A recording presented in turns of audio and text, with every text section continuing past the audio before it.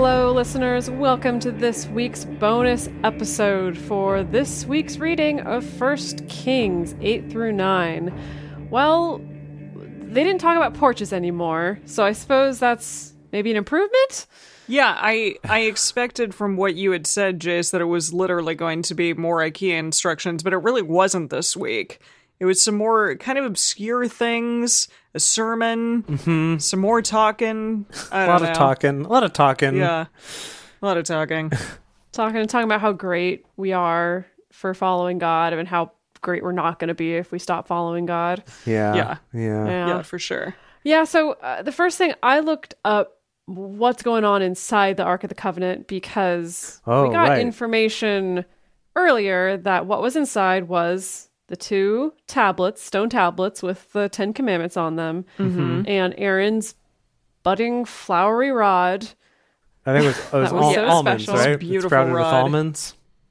Yes. Oh, yeah. And, yeah. The almondy rod. And a little golden pot with some of the manna in it. I guess for old time's sake, for like a time capsule, for memory's sake. To remember what it was we were reduced to eating in the wilderness. Yeah. And then clearly in this verse in 1 Kings, it's just like, oh yeah, just the tablets were inside. That's it. However, in the book of Hebrews, which is actually in the New Testament, the book of Hebrews goes on to say that what was inside the Ark of the Covenant was all 3 of those things. Huh. So a contradiction. We never run into that before in this book, in the Bible. A contradiction. Unfortunately, I couldn't really find a good, clear answer of like why there might be a discrepancy here. There's 2 prevailing theories. The first theory being that like actually the rod and the manna were kept beside the Ark of the Covenant, and they were just put inside whenever you had to move it.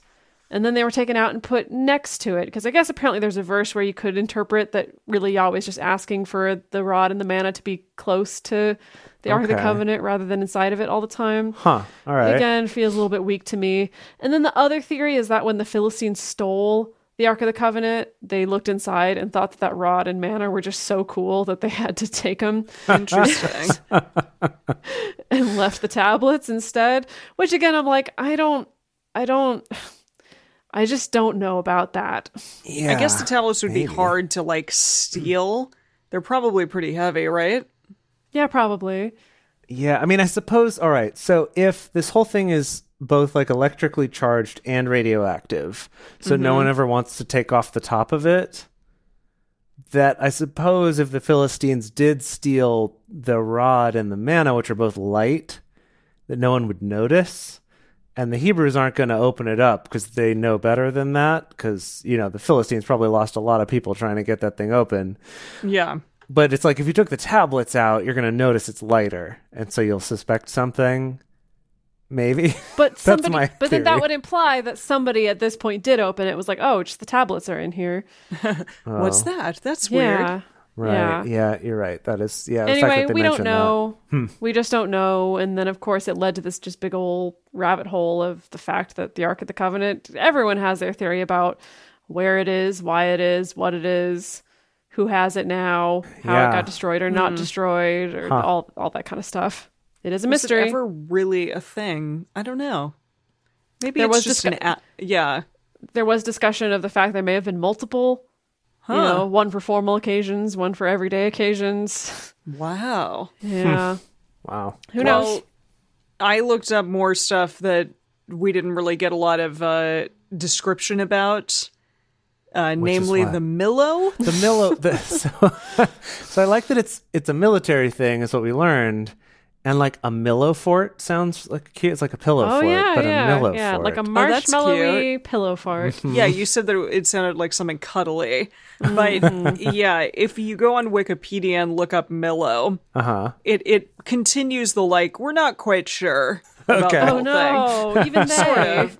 It says, the Millo was a structure in Jerusalem referred to in the Hebrew Bible, first mentioned as being part of the city of David in 2 Samuel 5:9, and the corresponding passage in the book of Chronicles and later in the book of Kings. So I didn't realize that it was in Samuel. Yeah, I don't remember that at all. No, I know. It says, okay, however, it previously seems to have been a rampart built by the Jebusites prior to Jerusalem being conquered by the Israelites. So it already existed? I and guess. Maybe he just kind of refashioned it or refurbished it? Yeah. Perhaps. It says Yeah. the texts also describe the Millo built by Solomon and repaired by Hezekiah, without giving an explanation of what exactly the Millo was. There is therefore some debate among scholars as to the Millo's specific nature. The most common assumption among archaeologists and historians of ancient Israel is that the Millo is the stepped stone structure uncovered by Kathleen Kenyon and demonstrated by Elliot Mazar to be connected to a large stone structure which she discovered in 2005. That still doesn't Oh. tell us what it was, other Well, than like it had very steps. recently discovered, though. That's interesting. I know.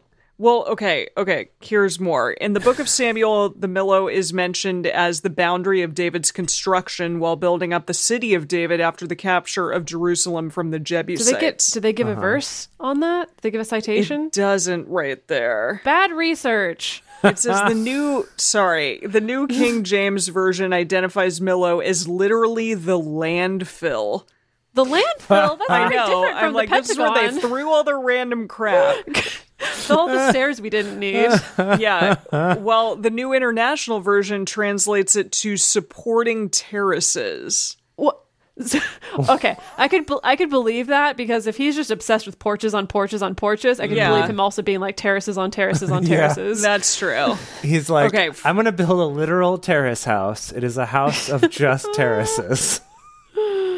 Okay, Hezekiah's repair of the Millo is mentioned within a list of repairs to military fortifications, and several scholars generally believe that it was something connected to military activity, such as a tower, citadel, or simply a significant part of a wall. However, Okay. taking into account that the potentially cognate term Mulu from Assyrian refers Hold to on. Assyrian. You just said like Assyrian. 6 words. You just said like 6 words that I didn't Assyrian. understand. Okay, Okay. Assyrian. We've got one of them. What are the other 5? Siri here. Let me know if I can help. Shut up, Siri. Assyrian. No, crap. Oh, my lord. Okay, I'm gonna stop saying that name. Okay, I don't know. It says cognate term Cognate. Mulu. Yeah, cognate term. Mulu Mulu. Okay. from not- Assyrian. Yes. The Assyrian language. Okay, yeah. Cognate is basically a word that both sounds the same and means the same in multiple languages. Okay, so it refers to earthworks. It is considered more likely that it was an embankment which flattened the slope between Ophel and the Temple Mount.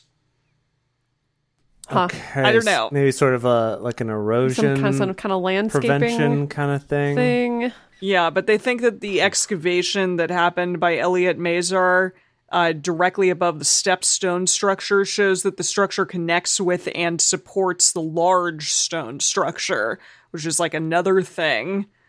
It says the large stone structure was an Israelite royal palace in continuous use from the 10th century until 586 BC. Wait, so another palace? So I that think it might was be this the support palace. for another palace. Maybe this Now, palace. this might be It's this really- palace. That'd be the I don't timeline know. lines up. So what did he do? He built it on a cliff and then had to build this like weird terracey structure to support it? Well, it says her conclusion is that the step stone structure and the large stone structure are parts of a single massive royal palace, and it makes sense to the biblical reference to the Millo as the House of Millo in 2 Kings 12:20, which we haven't gotten to yet, as a place where King Joshua... Oh, someone was assassinated. I can't read that. Never mind. Okay, so Millo is derived from Philly, Hebrew milui. The stepstone structure is built of fillies. I don't know what fillies are, except for like they're a baby horses. horse. Yeah. Oh, I was thinking baby of Philly lady cheesesteaks. Oh, and cheesesteaks. It was built out of cheesesteaks or horses or maybe both. Yeah. So, okay, wow, that was a lot to unpack, but it seems like, I mean, the timeline lines up because we've said that where we're reading right now is roughly 900 BC. So if this was a palace that they said from, what was it? 1000 BC to 500 BC, that 10th century fits. until 586 10th century. BC. Okay, yeah, in the 900s BC. Yeah, that makes sense then. Interesting. So they may have discovered part of what made this up. But okay, so if it was There is on a this picture. It's interesting. on this big slope where they had this terraced thing going up to it, that also makes sense with the reference to this house is so high. And people are going to walk by and hiss at it, and they'll be like, Yeah, I guess so. It does look high, and there's a lot of bricks. So I'll leave a picture of it somewhere. wow. Somewhere. Somewhere Yeah, in the for, Facebook, in the Drunk Bible in the Study Fans Facebook and group. Fellowship Facebook group. Yes. That's the one. Okay, so I looked up this thing with King Hiram and him getting the short end of the stick with these Kabul cities. Okay, Yeah. so first thing I looked up was Kabul and what that means. And supposedly in Phoenician, it means what does not please. So like a non-pleasing thing is called Kabul. And most of the stuff that I came across, gosh, it was just it ran the range from people being like, I mean, obviously King Solomon was an honorable and good guy with tons of stuff, so he wouldn't hold that back from anyone. So this must have just been a misunderstanding, which we can all learn, like good communication's important, and really just King Hiram must just have not understood what it was that he was getting in this bargain. Which I call some bullshit on that. Yeah, for sure. Yeah. So, and then other ones were just kind of like, just saying, yeah, he wasn't happy with it. He didn't like these cities. These cities were in Galilee, which, spoiler Galilee? alert, Galilee is important because it's where Jesus is from. Oh, I thought he was from So- Jerusalem or Bethlehem or something. He was born in Bethlehem. Right, which I think What's might Galilee? be in Galilee. I think Galilee might be the larger region. I'm not quite sure how this works, but Jesus was from there. Okay. And apparently there are maybe some references in the New Testament. We can look into this more when we get there, but references to Galilee being kind of a shithole. So it's possible that right, this I was remember even kind that. of... Wait, really? Yeah, Yes. yeah. It's like very humble beginnings that Right. Jesus had. Cool. Right. Huh. That maybe from way back, from hundreds of years before, it was already kind of a shitty area. And that Jesus being born there was then, you know, a rags to riches kind of story. He was born on the wrong side of the tracks, I guess. Okay. So that's one thing I came across. But I also came across a kind of interesting different way of looking at it. So there's sort of a contested view. So the one view is that Kabul means worthless or not pleasing or whatever. Another one is that potentially this word Kabul actually doesn't mean worthless, but it means binding or collateral. In the Hebrew of the time, I guess. I see. Okay. In other Yeah, words, so kind of like the down payment. right. So the theory here is that offering these 20 cities wasn't payment for all the gold, but was collateral until Solomon could make the payments back to him. So you think he did make a payment back to him, like it was more like a loan? That's this theory. This other theory is that Okay. it's more that the name has to do with it being collateral, and that it was just those cities ended up being called that, and that rather than being an insult to the cities, it was more just, yeah, that's what they are. what these were. Huh. It does also point out the fact, though, that King Solomon is from a tribe that's in the north part of Israel, and that these cities are all in the southern part. So Solomon's like, yeah, these are interesting. collateral, but they're also not that important. Like, they're not that important of Okay. cities. That makes sense. Yeah. I can understand him doing that.